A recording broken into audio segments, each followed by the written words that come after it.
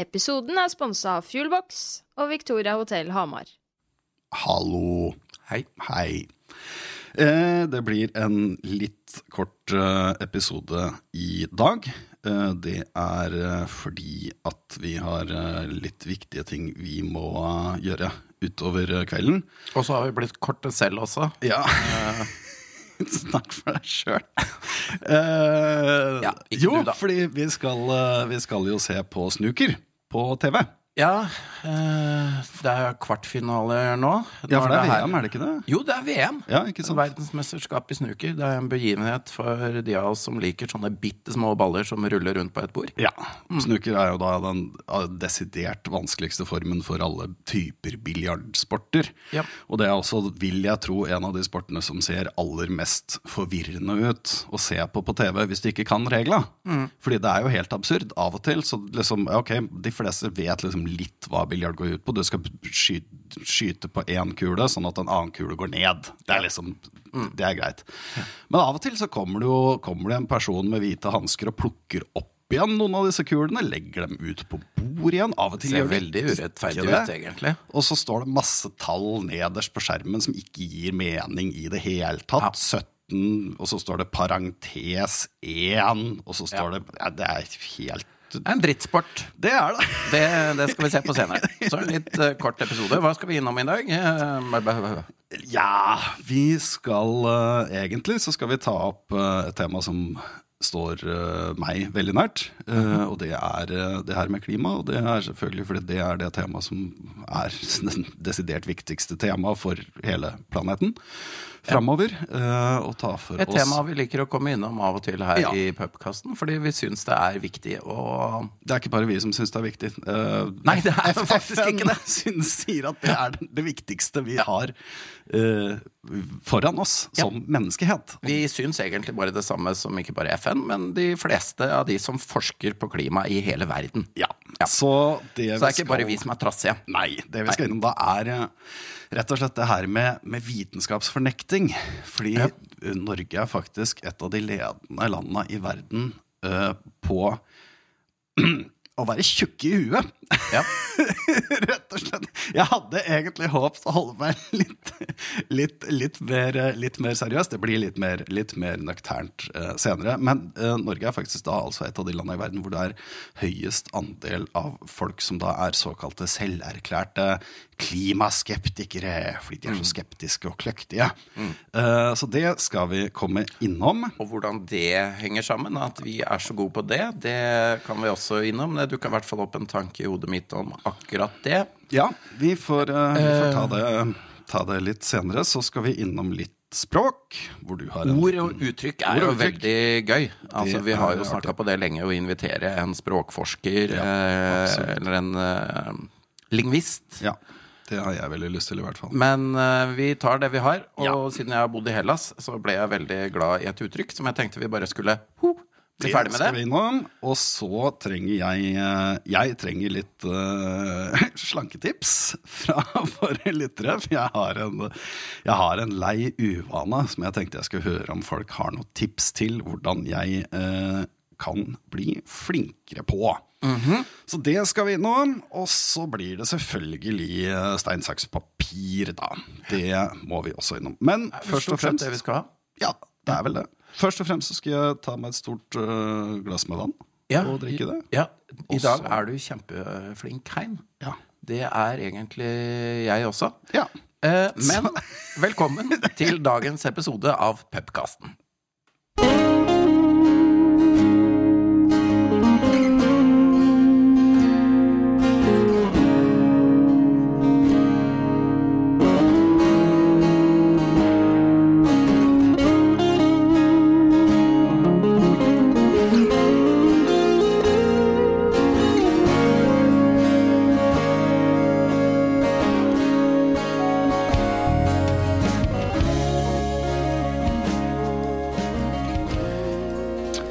Ja da skal vi da altså snakke om konseptet vitenskapsfornektelse.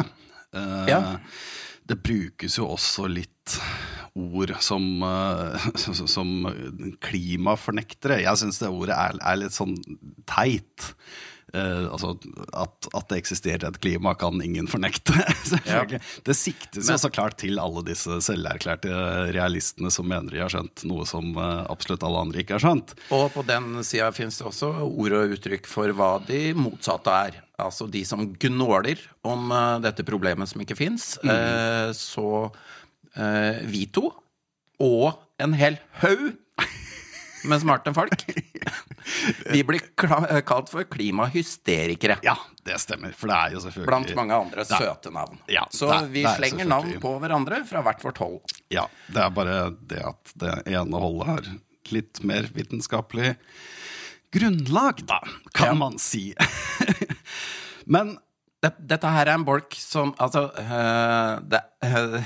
i den båten vi sitter i nå, Hein, så er det du som har lest desidert mest om dette her. Du har lest flere rapporter enn meg. Du følger mye bedre med i alt egentlig, som er fornuftig å lese. Så jeg tenker at du skal få lov til å ta mye av det her. Og så kommer jeg bare med noen korte kommentarer, hvis jeg skulle ha det innimellom. Og så åpner jeg meg en øl nå, og så skal jeg bare... Farris. Jeg skal åpne meg en Farris, en grønn Farris. Deilig. Og bare nyte denne flommen av nyttig informasjon som jeg vet vil komme ut av deg nå, riktig. Uansett hva du har tenkt ut. Ok. Sier du noe teit, skal jeg slappe til deg, altså. Da må du si fra. Kjøp på! Yes. Jeg tenker at jeg skal starte liksom med utgangspunktet for dette klimahysteriet vårt, da. Fordi hva er det liksom det bunner i? Og det er liksom ikke til å komme utenom at dataene på det her er bunnsolid. Det er gigantiske felt med forskere i alle mulige relevante disipliner som har levert artikler, rapporter, spesialiserte fokusoppgaver i flere 10 år. Og altså, det blir jo stadig bedre forskningsmetoder, stadig mer nøyaktig data, stadig mer avansert måleutstyr. Så konklusjonene blir bare mer og mer pålitelige. Og så begynner jeg liksom å lure da, når de her klimarealistene da, som de kaller seg, som har avslørt bløffen. Ja. Hvordan kan man komme frem til det? Er det da altså sånn at alle disse tusener av folk som har jobbet liksom helt individuelt på vidt forskjellige relevante felt, altså at de bare tar feil, rett og slett? Alle sammen. De tar rett og slett bare feil. Ja. Og helt samtidig, til og med. Ja, og så skal man da finne en krok. En aromaterapeut i hele verden som sier at det er bløff, og så er det som er riktig. Ja, det er veldig påfallende. Så det synes jeg synes det er veldig rart. Fordi å argumentere mot det her, det er å argumentere mot grunnleggende fysikkprinsipper og termodynamiske lover, og så videre. Altså, det her er fysikk. Det kan vi ganske mye om, altså. Og vi vet at lys... Ja, om ikke du og jeg kan så mye, så er det en hel rekke andre folk. Og det er jo de som har gjort alt dette arbeidet for oss. Ikke sant. Altså, ja, vi vet at lys fungerer sånn og sånn. Vi vet hvordan drivhus fungerer. Vi vet hvordan forskjellige gasser påvirker lysbrytning. Vi vet hvordan forskjellige farger reflekterer lys. Vi vet at jorda er rund. Det vet vi også. Vi vet hvordan varme fungerer. Altså, det her er fysikk. Kom igjen, liksom. Og argumentere mot det her. Det blir sånn, det er nesten så jeg blir litt sånn, det er nesten så jeg ikke orker. Fordi at det blir liksom at ja, skal jeg sitte her og bruke en time av livet mitt på å overbevise en person om at vann eksisterer, og at vann utvider seg når det blir varmt, og at vann kan gå over til gassform hvis det går over 100 grader Celsius. Det er grunnleggende kunnskap. Men ok, greit, jeg skal bruke nå en time, kanskje ikke en hel time, men nå skal jeg bruke en halvtime av livet mitt som jeg aldri får igjen, på å forklare fullstendig innlysende realiteter. Men det kommer til å bli den deiligste halvtimen både du, jeg og lytterne våre har hatt. Og så er det liksom i løpet av den siste halvtimen da. Ja. Og så er det jeg får liksom jeg leser litt som rundt omkring da, og hører litt som argument om at nei, men det her er en konspirasjon, det her, skjønner du? For det er en sånn klimakonspirasjon. Og da blir jeg veldig, veldig spent på hvem er det som, hvem styrer den? Er det hva er Spekter motivet, og hva er agendaen? Ja, det er akkurat det. Hva er det de skal oppnå? Ja, hvem tjener på en bevegelse som konkluderer med at vi må bruke mindre? Vi må kjøpe mindre. Kanskje det er frukt og grønt på Rolfsløkka? Det er Bama som står bak der. som skal ha oss til å spise mindre kjøtt. Der har vi den. Det er akkurat det det er. Jeg klarer ikke å forstå det, fordi at når du fremsetter en tese om at nei, men det her er en konspirasjon, da må du også ha en veldig klar formening om hvem som står bak, hvordan de organiserte, hvordan de klarer å organisere 40 år med klimaforskning uten at flere enn kanskje 1% gjennomskur bløffen. Ja. Det er organisasjonsevner på et nivå som ingen offentlig etat eller stat noensinne har klart. Du, jeg noterer et par navn til som jeg kanskje tror kan stå bak denne konspirasjonen. Jeg fører opp Vy, og så de som driver med gjenbruk og loppemarked. Circula. Der sitter det noen milliardærer, tenker jeg, på den der Så skal vi sjekke ut de til neste gang, om de virkelig står bak denne bløffen. Hvem er det som tjener på det? Enhver konspirasjon må ha et klart motiv. Noen må tjene et eller annet på det her. Hvem tjener på at vi bruker og kjøper mindre? Seriøst! Og så er det liksom, det er en del sånne argumenter som går igjen. Og sånn som Carl I. Hagen har jo blitt kjent for å si at nei, men CO2, det er jo en livgivende gass, det. Og det tror jeg bare er til et visst nivå. Det er så komisk å si. For det er liksom sånn, ja.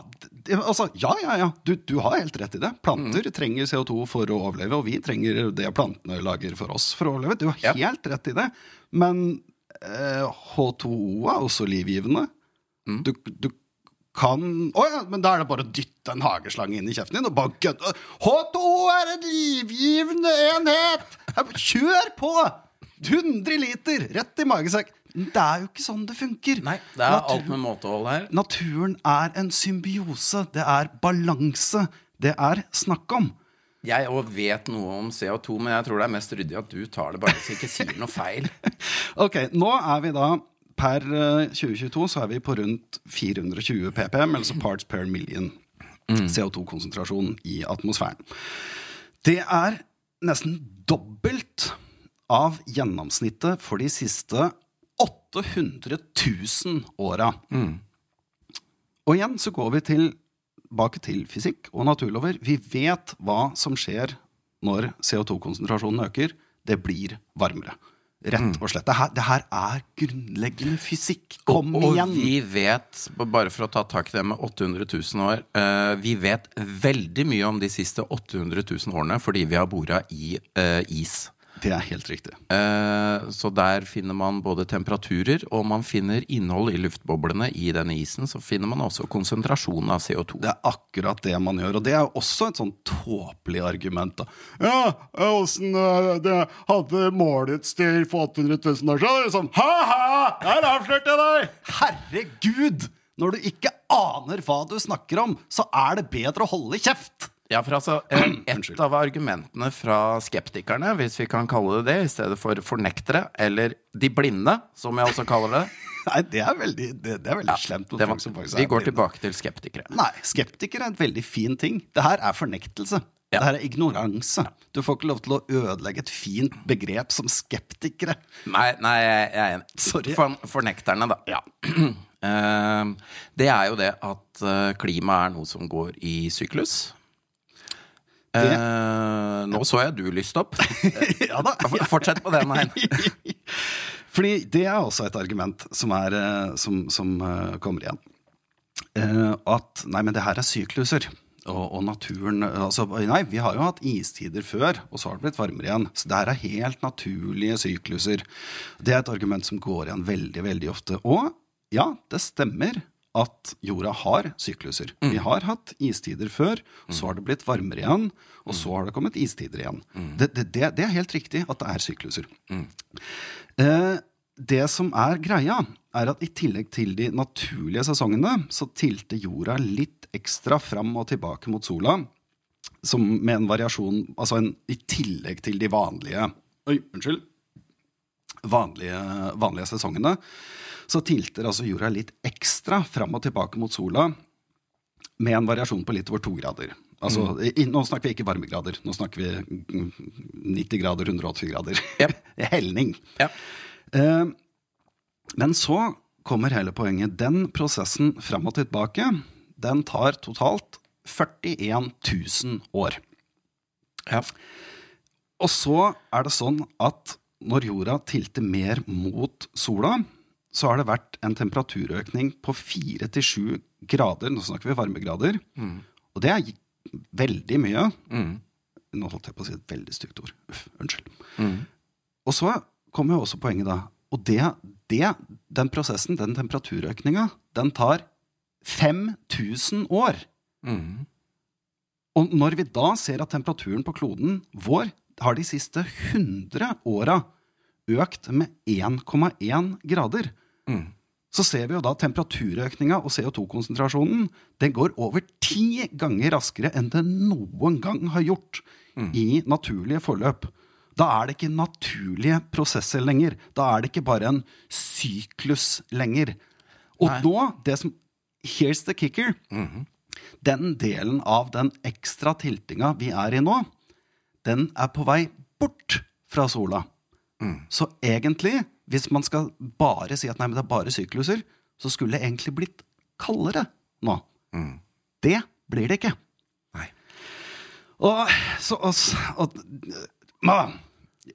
Her liksom en kjempeblunder av, altså det her tåpeargument verdensklasse. Fordi det har jeg også både hørt og lest at, ja, men herregud, det har jo vært veldig mye varmere på planeten før. Vi har jo klart det, liksom. Jorda har vært 4 til 7 grader varmere før, liksom. Da går det bra. Nei, vi som mennesker har ikke vært gjennom det før. For 300 000 år siden så bodde det ikke 7,8 milliarder mennesker som avhengig av mat på den planeten. Du helt ute å kjøre? Hva det du holder på med? Jeg klarer... Nei, det litt... Jeg forstår det ikke. At det ikke går an å se det her grunnleggende fysikk. Kom igjen! Men ok, så har vi neste argument, som jeg også ser en del, at nei, det her jo bare en trend, ikke sant? Det bare så populært det nå. Det liksom sånn, det inn å bry seg om klima, liksom. Jeg kjenner det bare bobler her. Fortsett, jeg så glad for at du tar den delen her. Ja, det liksom, fordi at man ser jo et kjempeengasjement hos unge, og derfor så føler da på en måte de voksne da, som sånn 40 pluss da, og i hvert fall blir enda verre på 50 pluss, så det liksom sånn, nei, men det her jo bare noe sånn der hippie-greier, det jo bare en sånn fase, vet du, som unge, nei, det her jo egentlig bare, det bare noe sånn der ungdomsopprør det her, ikke sant? Ja, for det kan ikke tenkes at det faktisk sånn at unge i dag har et ganske godt utdanningsnivå, at de har veldig god tilgang på informasjon, at de faktisk klarer å ta til seg at det finnes folk som smartere enn dem selv, som kanskje har rett, og ser at deres egne fremtidsutsikter ekstremt dystre. Og så gjør selvfølgelig alt i deres makt for å unngå det her. Det kan ikke tenke seg det tingen da. De har jo også et helt annet insentiv for å si fra om noe feil. De som vil få disse problemene, om det nå 30 eller 40 år, de ligger jo mye nærmere på det med, altså ikke bare skal de leve selv, men de har da også barn selv, ja, ikke sant? Som skal holde på med dette her. Det akkurat, det I motsetning til en på 60 år da.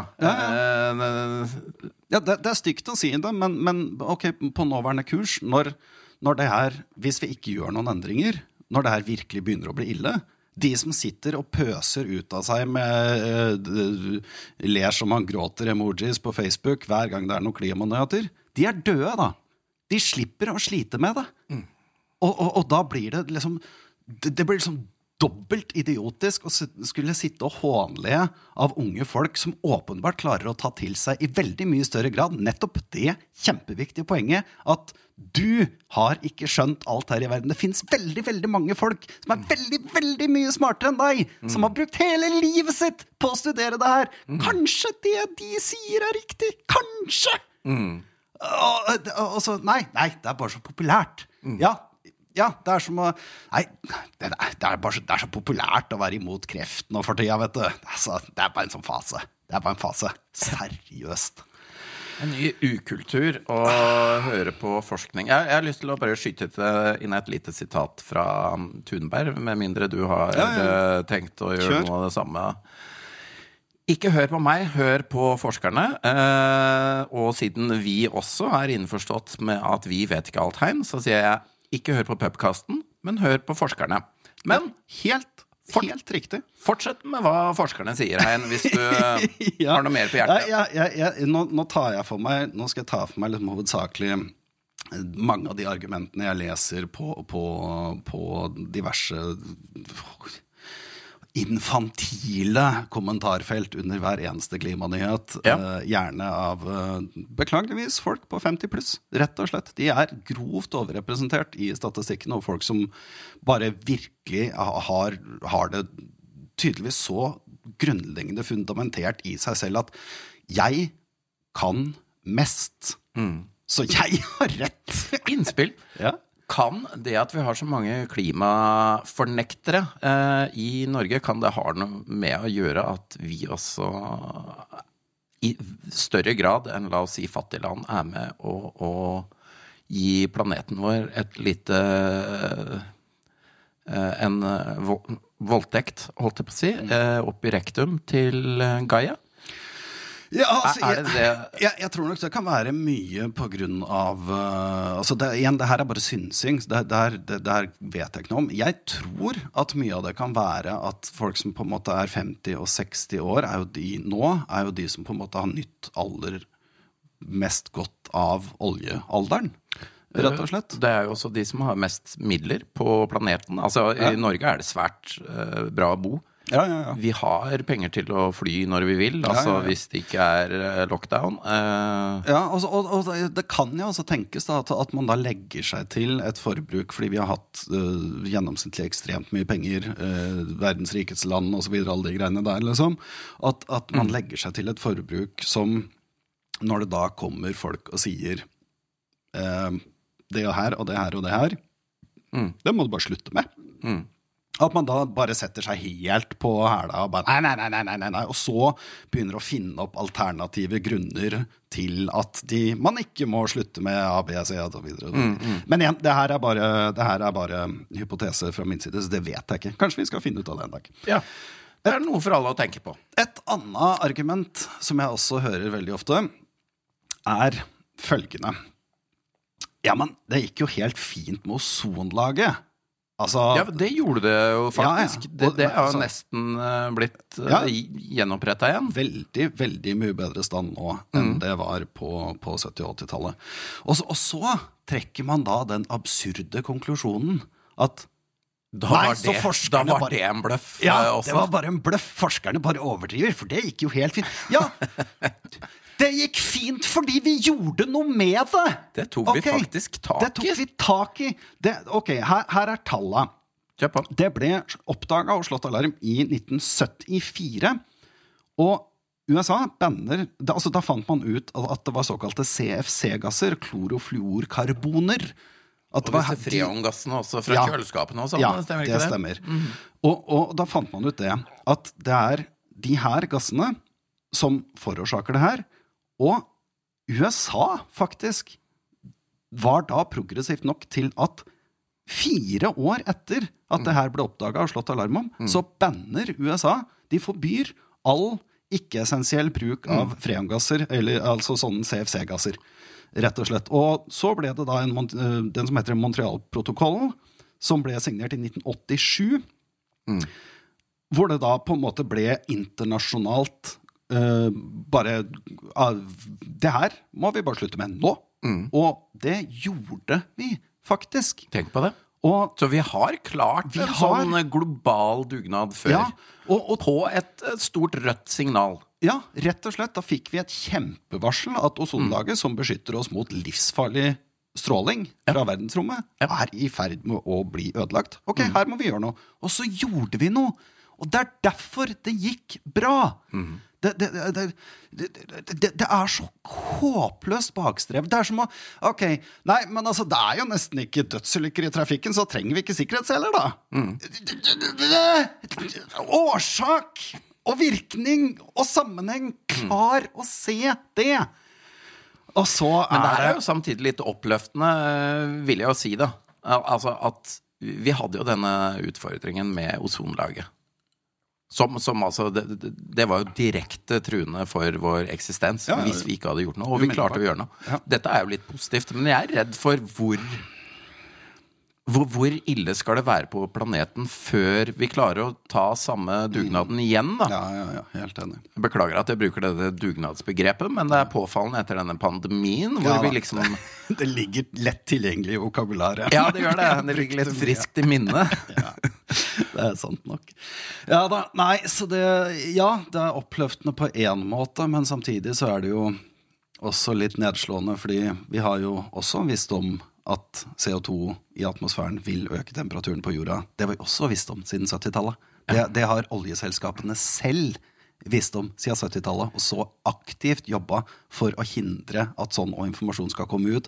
Aktivt jobba for å spre sånn misinformasjonskampanjer som ikke dreier seg om å liksom si at nei, det her bare tull, men som går mer på å nei, men det ikke helt sikkert at det stemmer, sånn at de kan underbygge folks iboende trang til å få det her til å ikke være sant. Ja. Og da kommer vi liksom til siste punktet mitt på lista her, at, altså folk som da sier at det her blir jo motbevist hele tida. Altså IPCC og FN, altså de blir jo motbevist hele tida, vet du. Ja, men det vel ikke av så veldig mange. Her kommer liksom poenget da. Spørsmålet av hvem? Ja, takk. Ok, av hvem? Fordi, nå skal jeg prøve å si det her så pent som mulig, men når du stoler mer på en avdanka, diskreditert forsker som ikke har publisert materiale på årevis enn 12 999 aktive forskere med regelmessige fagfellevurderte publikasjoner, når du stoler mer på han ene enn 13 000 andre, da bør det begynne å ringe en liten bjelle hos deg. Da bør det begynne å gå et par skeptiske tanker gjennom hodet ditt. Bør, ja. Det bør det, fordi når det alltid bare du og dine som har gjennomskuet alt, som har avslørt bløffmakerne, som har sett lyset, og alle de 99% av absolutt alle andre tar feil, da bør det være tid for bitte lite grann selvrefleksjon.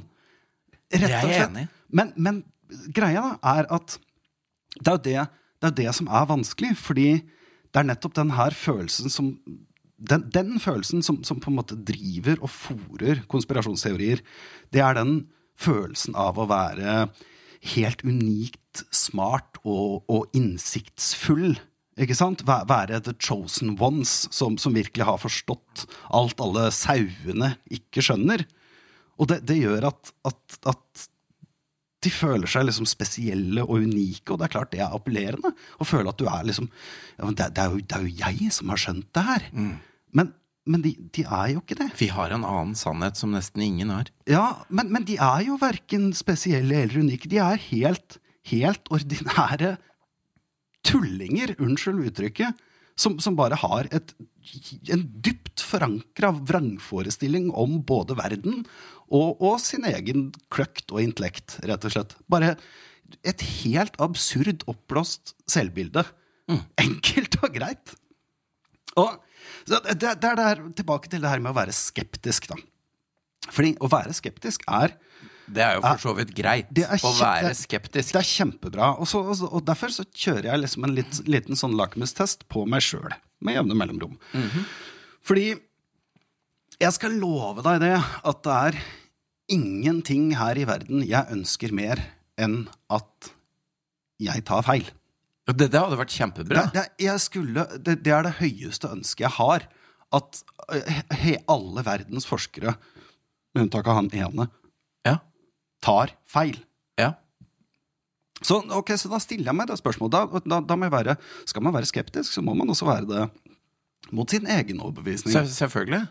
Og så stiller jeg meg det spørsmålet. Og så leser jeg artikkel etter artikkel og studie etter studie forfattet av hundrevis av kredible forskere ansatt i kredible institusjoner verden over. De presenterer tall på tall, datasett etter datasett, hvor alt korrelerer, alt viser til en soleklar kausalitet av menneskeskapte utslipp av greenhouse gases, da.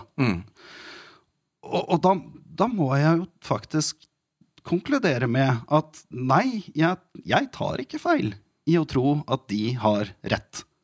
Fordi de har rett. Ja, og så synes jeg man skal vurdere det her, altså, når man sitter med den tanken om at, ja, men hva om jeg tar feil? Skal vi da bare la ting gå, eller hva er det vi mister hvis jeg tar feil, og hva er det vi mister, eller står i fare for å gamble med hvis jeg har rett. Hvis jeg faktisk har rett. Ja, ikke sant? Det er litt viktig å ta vare på de også. Risikoanalyse. En risikoanalyse, rett og slett. Og den er altså fullstendig fraværende hos fornekterne. Ja, men jeg skjønner ikke hvordan de ser for seg at de tør å gamble med det, når det er så mye som står på spill. Nei, fordi det kan ikke være, altså, de her klimarealistene, eller klimafornekterne, da, de skryter jo ofte av hvor skeptiske de er, ikke sant? Fordi de er så skeptiske, de er så kjempeskeptiske. Jeg tenker selv, I'm a free thinker. Gjerne, når folk har det i bioen sin på Facebook og sånn, da er det artige ting som kommer ut, ass. Men problemet er at de er jo bare skeptiske til en ufattelig godt vitenskapelig underbygd konsensus. De er jo ikke skeptiske til sin egen overbevisning. Og det er der jeg ikke skjønner hvordan de her selverklærte skeptikerne klarer å konkludere med at nei, det er nok faktisk slik at 99,9% av forskere tar feil, altså. De tar rett og slett bare feil. Men altså, vi må lytte til forskning. Ja, men bare han ene forhenværende professoren i lakrispipesmak fra Trøndelag, som har en YouTube-konto med 2003 følgere. Men ikke resten av verden. De tar feil. Det er forskningsresultater, vil jeg minne på, som er omtrent akkurat det samme som antall forskere på planeten som mener at jorda er rund. Som også mener at klimatrusselen er reell. Den er reell, og hvis du ikke er skeptisk også til din egen overbevisning, da er du ingen skeptiker. Da er du en ideolog. Trassig tjukk i huet, vil jeg legge til. Ja, takk for meg.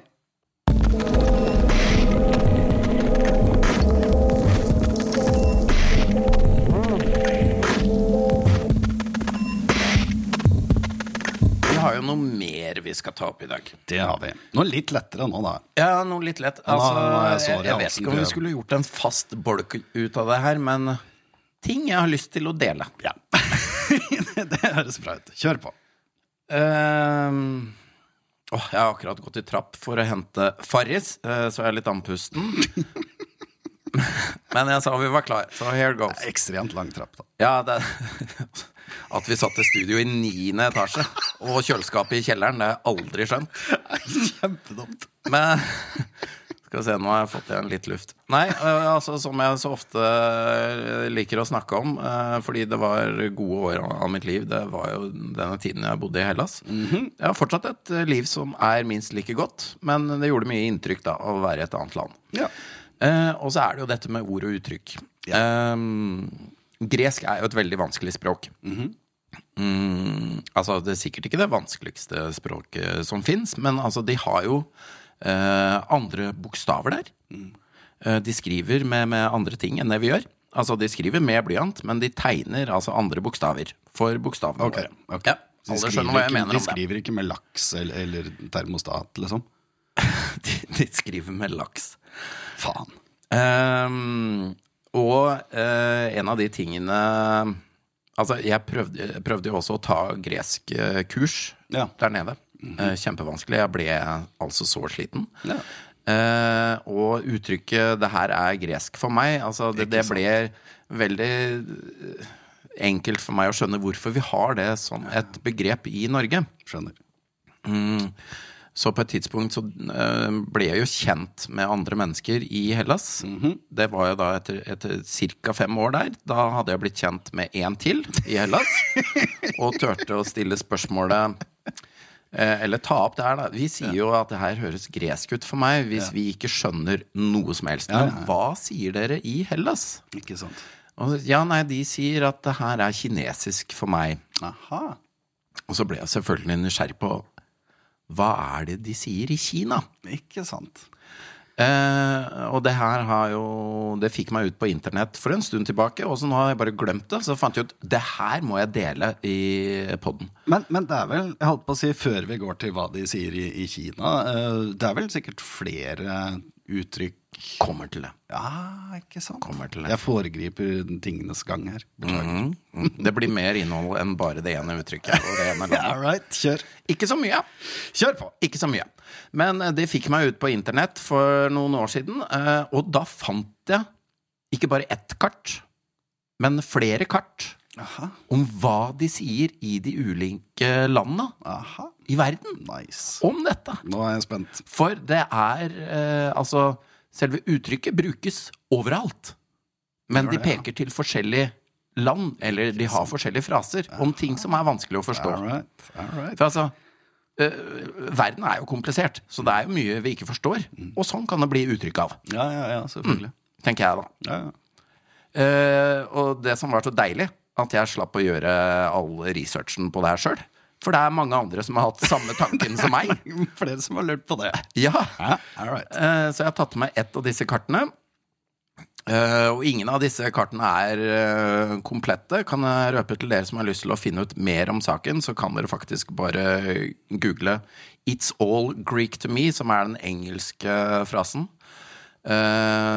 Legge på noe med kart, så vil du få opp litt forskjellige ting.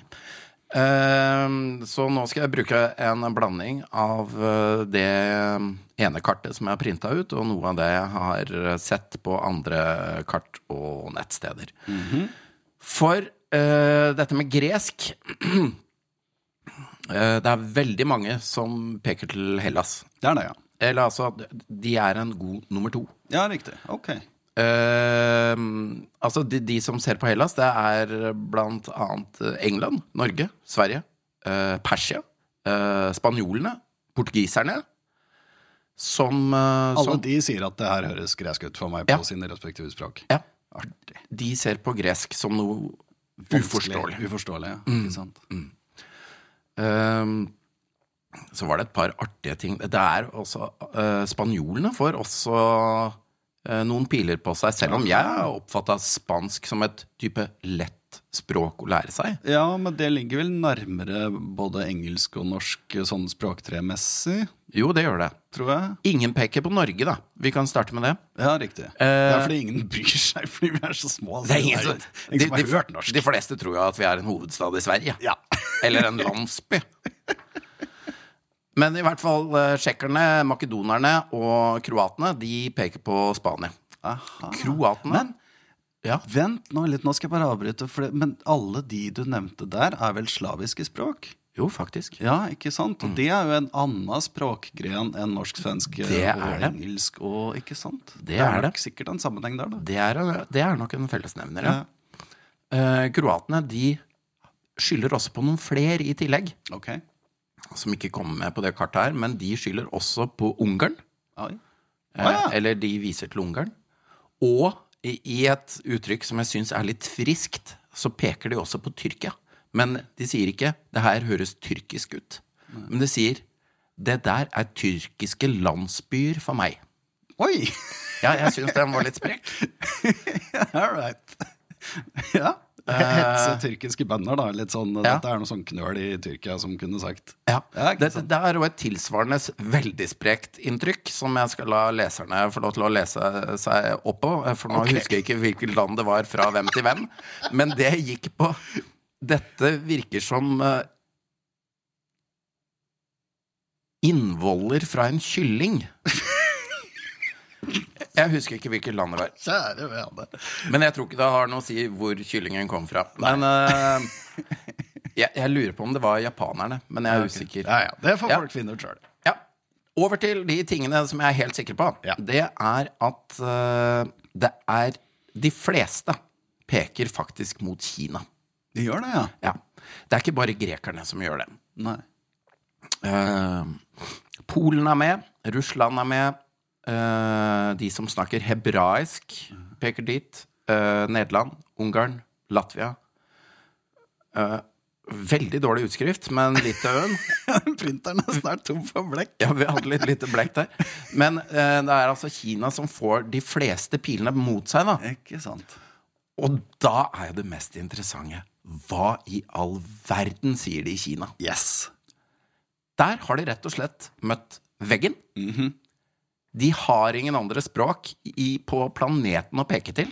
Så de sier, dette høres ut som hellig skrift. Så de må rett og slett bare gå til det overtroiske for å finne noe som mer vanskelig å forstå enn sitt eget språk. Det ikke det fantastisk? Det veldig, veldig artig. Det faktisk Sånn det. Det visste jeg ikke. Det veldig mange morsomme sånne kart på internett. Ta en titt, kos dere med det. Ja.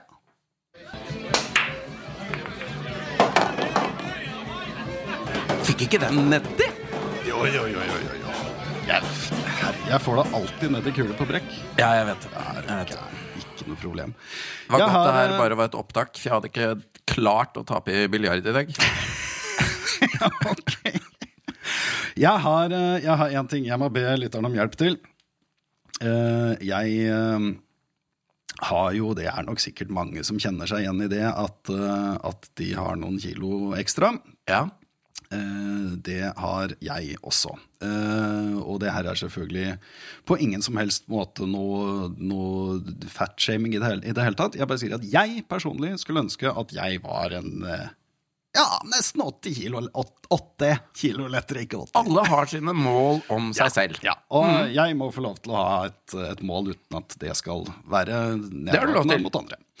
Og så har jeg liksom analysert handlingsmønstret mitt litt da, og tidvis så jeg flink til å trene, men jeg klarer liksom ikke helt å følge vårt bud om å ikke gå all in hele tiden, fordi jeg sånn, jeg kan fint trene hver eneste dag i en måned. Det ikke noe stress. Og så bare, fuck det der. Men du flink til å trene, det skal du ha kreditt for. Tidvis. Det litt sånn intervallbasert. Jeg har et abonnement, men nå har jeg ikke brukt det på flere måneder. Men i en periode var jeg flink. Men nå har jeg tenkt å begynne igjen. Men jeg ville bare si, du flink til å trene. Ok, takk for det. Så det ikke det som problemet ditt? Du skal frem til noe annet. Jeg skal frem til noe annet, fordi jeg har liksom sett på mine rutiner da, gjennom dagen. Og jeg altså helt kriminell på nattspising. Ja, riktig. Det å stå opp, det så dumt, vet du. Stå opp midt på natta. Jeg så fysen. Jeg har veldig lyst på en brødskive, liksom. Litt av brødskive. Og så det på natta, så det ingen som merker det, så teller det ikke. Nei. Og det her gjør jeg altså nesten hver eneste natt. Jeg helt kriminell på det, liksom. Ja. Og det blir jo ikke én brødskive, det blir jo gjerne for når, 3. og man kan godt gå og ta en brødskive først, og så gå og legge seg, og så ligge der og fortsatt ikke få sove, men at man tenker mer på, oi du, det var veldig godt med en brødskive. Jeg går og smyger i meg en til. Jeg er ikke helt sånn. Jeg har sånn der teit illusjon i huet om at nå må jeg bare skynde meg å spise så mye som mulig, mens ingen merker det, for da teller det ikke. Det er helt absurd. Ja. Og det her, altså det er nesten hver eneste natt så gjør jeg det her. Og jeg vet at det er dumt. Jeg vet at det er mye forskning som sier det, at mat vi spiser på natta, den legger vi på oss mer av. Ja, gjør vi det? Ja, visst nok så gjør vi det da. Vil det ikke også ødelegge nattesøvn, tenker jeg?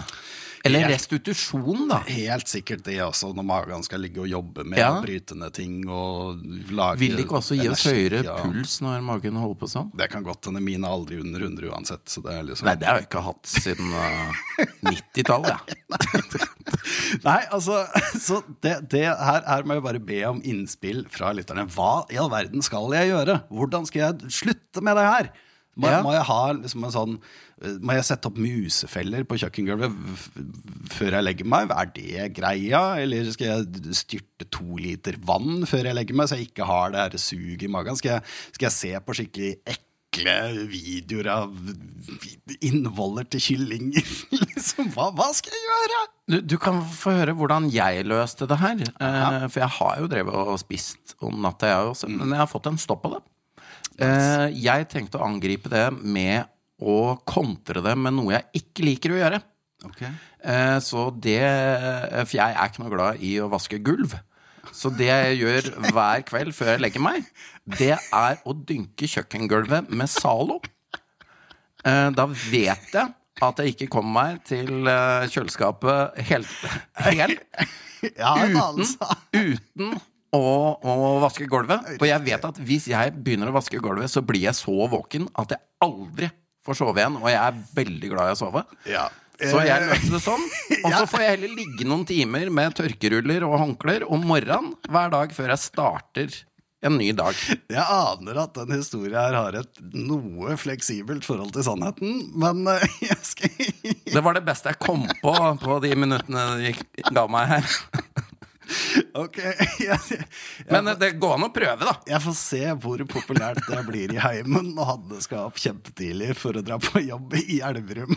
Ja, men altså, da kan det jo være at du slipper å ta opp en såpe. Ja, det er win-win. Ok, takk for veldig godt tips, Are. Jeg håper lytterne har en litt bedre tips. Ja, jeg tror vi legger det åpent for dem at de kan komme med sine innspill. Gjerne i kommentarfeltet på Facebook. Ja, og så får vi håpe at jeg får noen gode tips der. Ja, jeg tror det finnes bedre løsninger enn det her, altså. Da er det tid for spill. Ja, og med det så mener du stein, saks, papir? Yes, sir. Det stemmer. Du leder så mye at du ikke gidder å oppsummere, så vi bare kjører hardt på. All right. Episoden er lang nok som den er. Ja, den ble litt lengre enn jeg trodde. Kan du reglene? Ja. 1, 2, 3. Nei, hva? Du må ikke... Ja, der vant jeg først. Nei, det her er juks! Nei, du tok opp stein på 3. Dette var ikke juks. Jeg noterer et stein. Ja, det her er juks. Her blir det... Gi meg de få poengene jeg kan få, da. Det her, jeg skal rapportere deg til internasjonale stein, saks, papir-foder. For det her, alle er enige om at begge må holde hånda lukka, og så må man dunke 3 ganger i lufta før. Jeg rakk ikke å ta opp hånda en gang. Men, greit. Du skal få juksa til 1 poeng. Ditt svin. Skal jeg starte på nytt? Nei. Hvis du skal være sånn, så blir det sånn. Ja, men da har vi hatt 1 sånn runde. Ja. Okay. Er du klar? Jeg er klar. 1, 2, 3. Ha! Stein på Hein og saks på meg. Du er flinkere når du er forberedt. Jeg er det. 1, 2, 3. Saks, saks. Takk, saks. 1, 2, 3. Der fikk en faen meg en til. Papir på deg her. Stein på meg. Vent, jeg må tenke. Siste runde nå, det kan bli uavgjort. Eller 3-1. Jeg må tenke litt. Eller 2-1 hvis vi tar uavgjort, da, selvfølgelig. Ok. Klar? Er du klar? Jeg måtte bare tenke på hvordan du tenker nå. Nå er jeg der. Ok, klar? 1, 2, 3. Ja, det ble uavgjort. Faen. 2-1 til deg. Veldig bra, Hein. Nei, 3. Nei, jo, 2-1. Ja. Yes, det var faktisk det vi hadde for i dag. For nå må vi skynde oss og benke oss foran våre respektive skjermer og heie på Ronny the Rocket O'Sullivan. Ja. Det er i hvert fall en av mine favoritter i snooker. Og så vil jeg faktisk anbefale folk å sette seg litt inn i regla i snooker, for det første. Og så, for da blir det ganske gøy. Det blir veldig mye morsommere. Og så hvis man har mulighet, hvis det er et sted i nærområdet faktisk, nærområdet som har et snookerbord, så dra, og det trenger ikke engang prøve å spille, bare dra og se på hvor gigantisk det bordet er. Fordi snookerbordet er jo da, hvis jeg husker riktig, så er de 12 fot målt diagonalt. De er så svære at du får liksom ikke følelsen av det når du ser det på TV, på samme måte som du får ikke følelsen av hvor bratt det er i utfor når du ser det på TV, liksom. Nei. Så dra og se på hvor gigantiske har vi snookerbord i området her? Jeg vet ikke. Kanskje jeg tror du nå henvender deg til alle våre lyttere som bor utenfor innlandet nesten, altså. Ja. Eller har de fortsatt et bord på Elverum? Jeg vet ikke. Kanskje vi kan få innspill til det. Men uansett, har man mulighet, stikk og se på det gigantiske snookerbordet, rett og slett, og sette litt inn i regla. Det tror jeg er snooker tror jeg er rangert som den mest teknisk krevende sporten i verden. Ja, faktisk. Altså over golf. Og golf er på andre plass. Ja. Det sier sitt. Men da skal jeg rett og slett bare si tusen takk til deg, Are. Tusen takk til deg, Hein. Og som vanlig så takker vi alle dere som hørte på oss i dag. Takk for nå.